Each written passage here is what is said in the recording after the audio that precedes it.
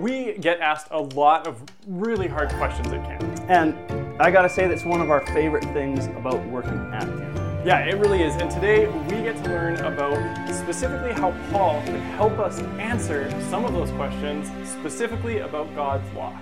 This is a big topic, and we're gonna explore this over the next few weeks.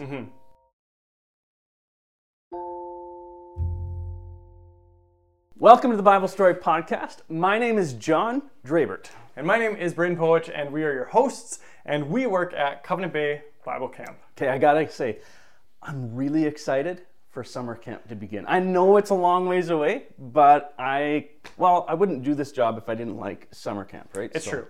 It's snowing outside and it doesn't feel like summer at all, but we are almost ready to receive registrations, so here's the day. February 1st, 9 a.m., Mountain Standard Time.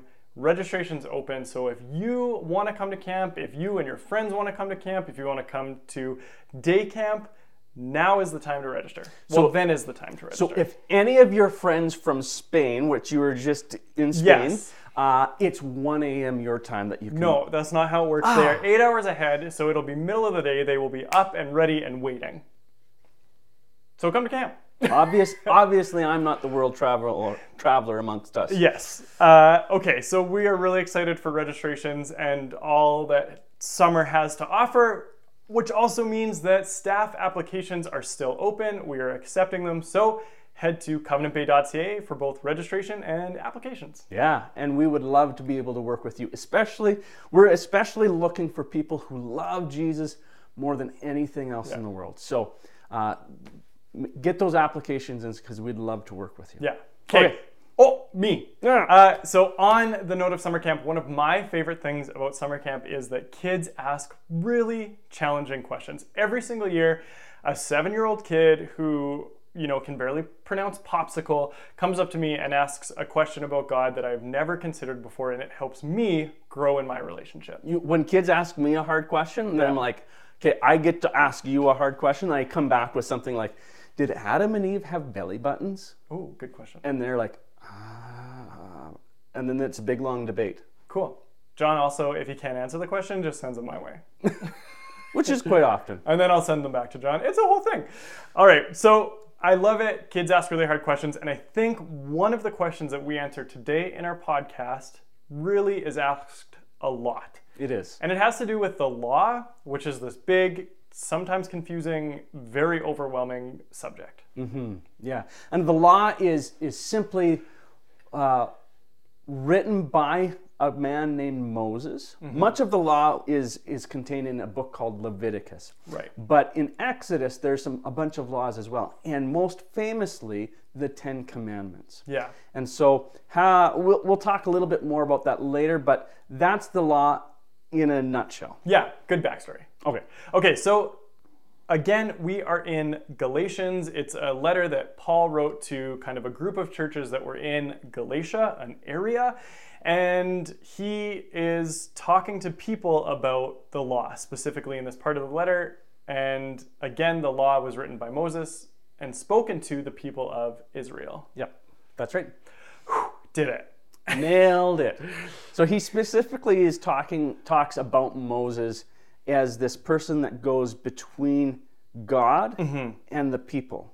This mediator, so to speak. Right. And yeah, a mediator is someone who brings information or conversation between one group or one person to another group or person. Mm-hmm. Okay, so today we are reading in Galatians chapter 3, verses 15 to 22. Just 7 verses. Just 7 verses.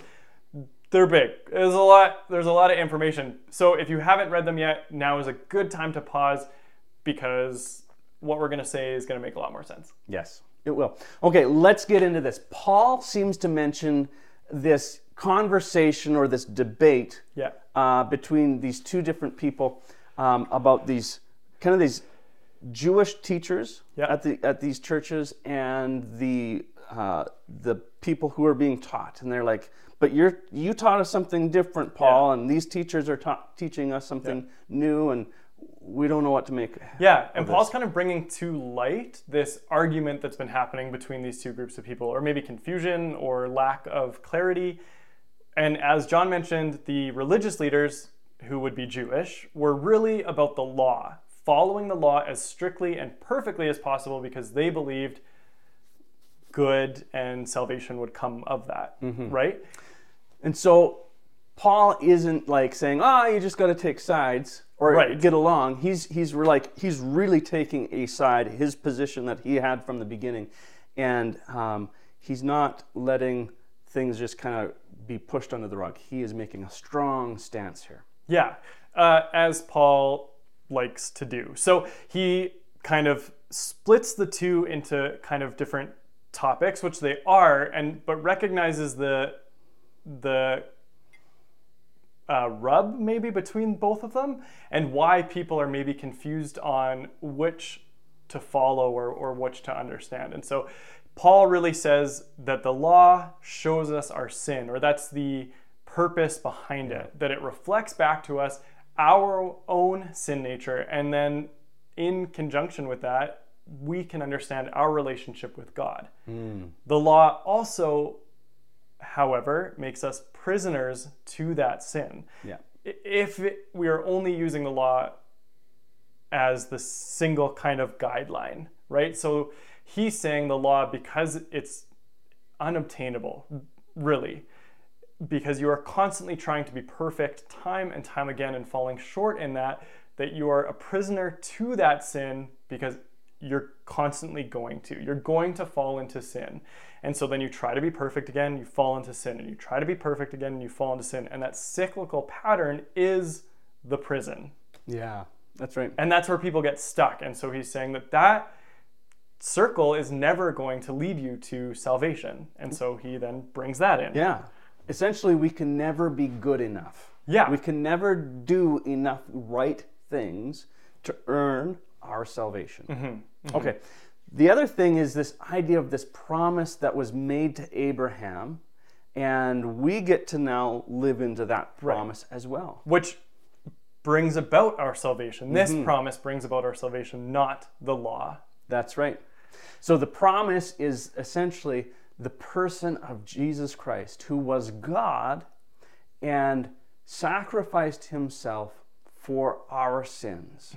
And we get to experience this freedom from this prison, so to speak, and we get to be children of God through believing in Jesus Christ. It is this massive, massive thing. So there's three things, right? Yep. There's this idea of freedom. Yep. There's this idea of being children of God. And there's this idea of this one other thing that the law will never do. And all these things the law is insufficient of bringing about. It is the idea that we get to take on the character of God. Right. Which is unbelievable if you think about it, because the more you get to know God, it's like, but I'm so far from that. Yeah. But that's exactly what God gives each and every one of us. It's about a heart transformation, as opposed to the law being really just trying to do right. Yeah. Very much action-based. And doing right because you know that there's bad consequences, basically. Yeah. Okay, so that is the 7 verses. There's a lot in there, and it's a lot to break down. So let's apply that now to our walk and how we can use that to grow in our relationship. Okay. Okay. So first of all, the law shows us our sin. Yeah.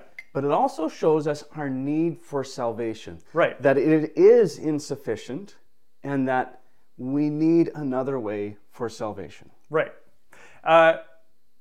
That need is Jesus Christ. So it is Jesus who bridges the gap between us and God. Similar to how the law originally was that mediator, but an imperfect system. Jesus comes in, he bridges that gap, he becomes the perfect bridge, right? And so his death on the cross and his resurrection, those are the things that lead us to our salvation. And the law was never going to be able to do that.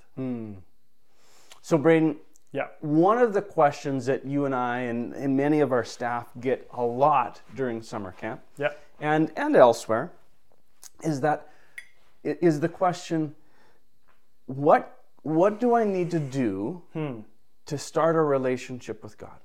It's a great question. It's a huge question, and it's a very important question. Yeah. And I think would be, maybe timely for us to maybe just take a little bit of time to answer that. I agree. Okay, first of all, I think when people ask this question, it's in part because of the law. It seems like there's this lofty goal that you need to reach or obtain first in goodness or holiness or understanding of God, name any of those things, where people say, well, I'm not that, and so I can't yet start a relationship. Right. Okay. Well, that's not true, right? We know that. You can start a relationship at any time. What it takes is for you to recognize that you and us, to recognize our own sin, the wrong that we have done by people and of people and, to God in that relationship, and recognizing that, and then to say that we're sorry for those things. We're sorry for maybe not recognizing God for who he is and what he's done in our life. Secondly, we then get to choose to live for and with Jesus every single day. We get to wake up and choose that day after day after day, and we get to allow Jesus to change us, to change our hearts, which, as John mentioned, because Paul mentioned, it is the bringing on of God's character to ourselves. And so we say we're sorry for our sinful ways, and we say, I will follow Jesus every single day. And that's how it starts. It doesn't have to be perfect. You don't have to be at any certain part of your journey. It just is starting. Now, I'm relatively old compared to many of the campers that we have here at Covenant Bay. And so I've been in a relationship with God for a long time now. And the reality for me is that I still mess up. And I still lean into that promise, that person of Jesus Christ for his grace, because I don't got it figured out still. And I'm further along than I was before, but that's the beautiful thing about this promise, is that it's not dependent upon me. And the reality is, I think if I could add one thing, God is choosing you. He's choosing you to be in relationship with you long before you ever thought of the idea of maybe I should consider a relationship with God. He was already choosing you, which is pretty incredible. And choosing you and loves you exactly as you are today. That's right. Growth Tip Time. Growth Tip Time. A growth tip is a way for each of us to grow in a relationship with Jesus. Today's growth tip, we are going to continue looking at the law. And we're going to ask you guys to reflect on some things. Now, there's a few different ways you can do that. You could maybe write in your journal, or have a conversation with a friend, go for a walk with them maybe. But we want you to take some time to reflect on a couple of questions. Yeah. Here's the thing. When we ask you these questions, it's going to be kind of easy or maybe tempting to just answer as quickly as possible. The idea here is to really reflect on them and have some of the hard answers come up over time. It's not something you necessarily get to answer just once. You'll have to go back and have these conversations again. Yeah. Okay. So we want you to reflect on this question. What does the law reveal about you? Now, this is a really in-depth question, and like Braden said, you got to go deep with this, okay? So a really good example of some of the commandments within the law, within the Old Testament, would be the 10 Commandments. And you could start there, and you can find the 10 Commandments in the book of Exodus, chapter 20, verses 2 through 17. We then want you to reflect a little further on what these commandments can teach you about God and his character. So as you're reading through them, maybe asking yourself, why would God want these things in place? Why is it good for us to follow them? What does God get out of it? Yeah, and what does it reveal about God and his desires? Exactly. So, is there something that you want to ask God about? We ask that you then take the time to talk to him about those things as well. Hey guys, thank you for listening. We really appreciate you. And we love hearing from you. We love getting to know your stories. And we want you to know that we pray for all of our listeners and that they will grow in a relationship with Jesus. And that includes you. Mm-hmm.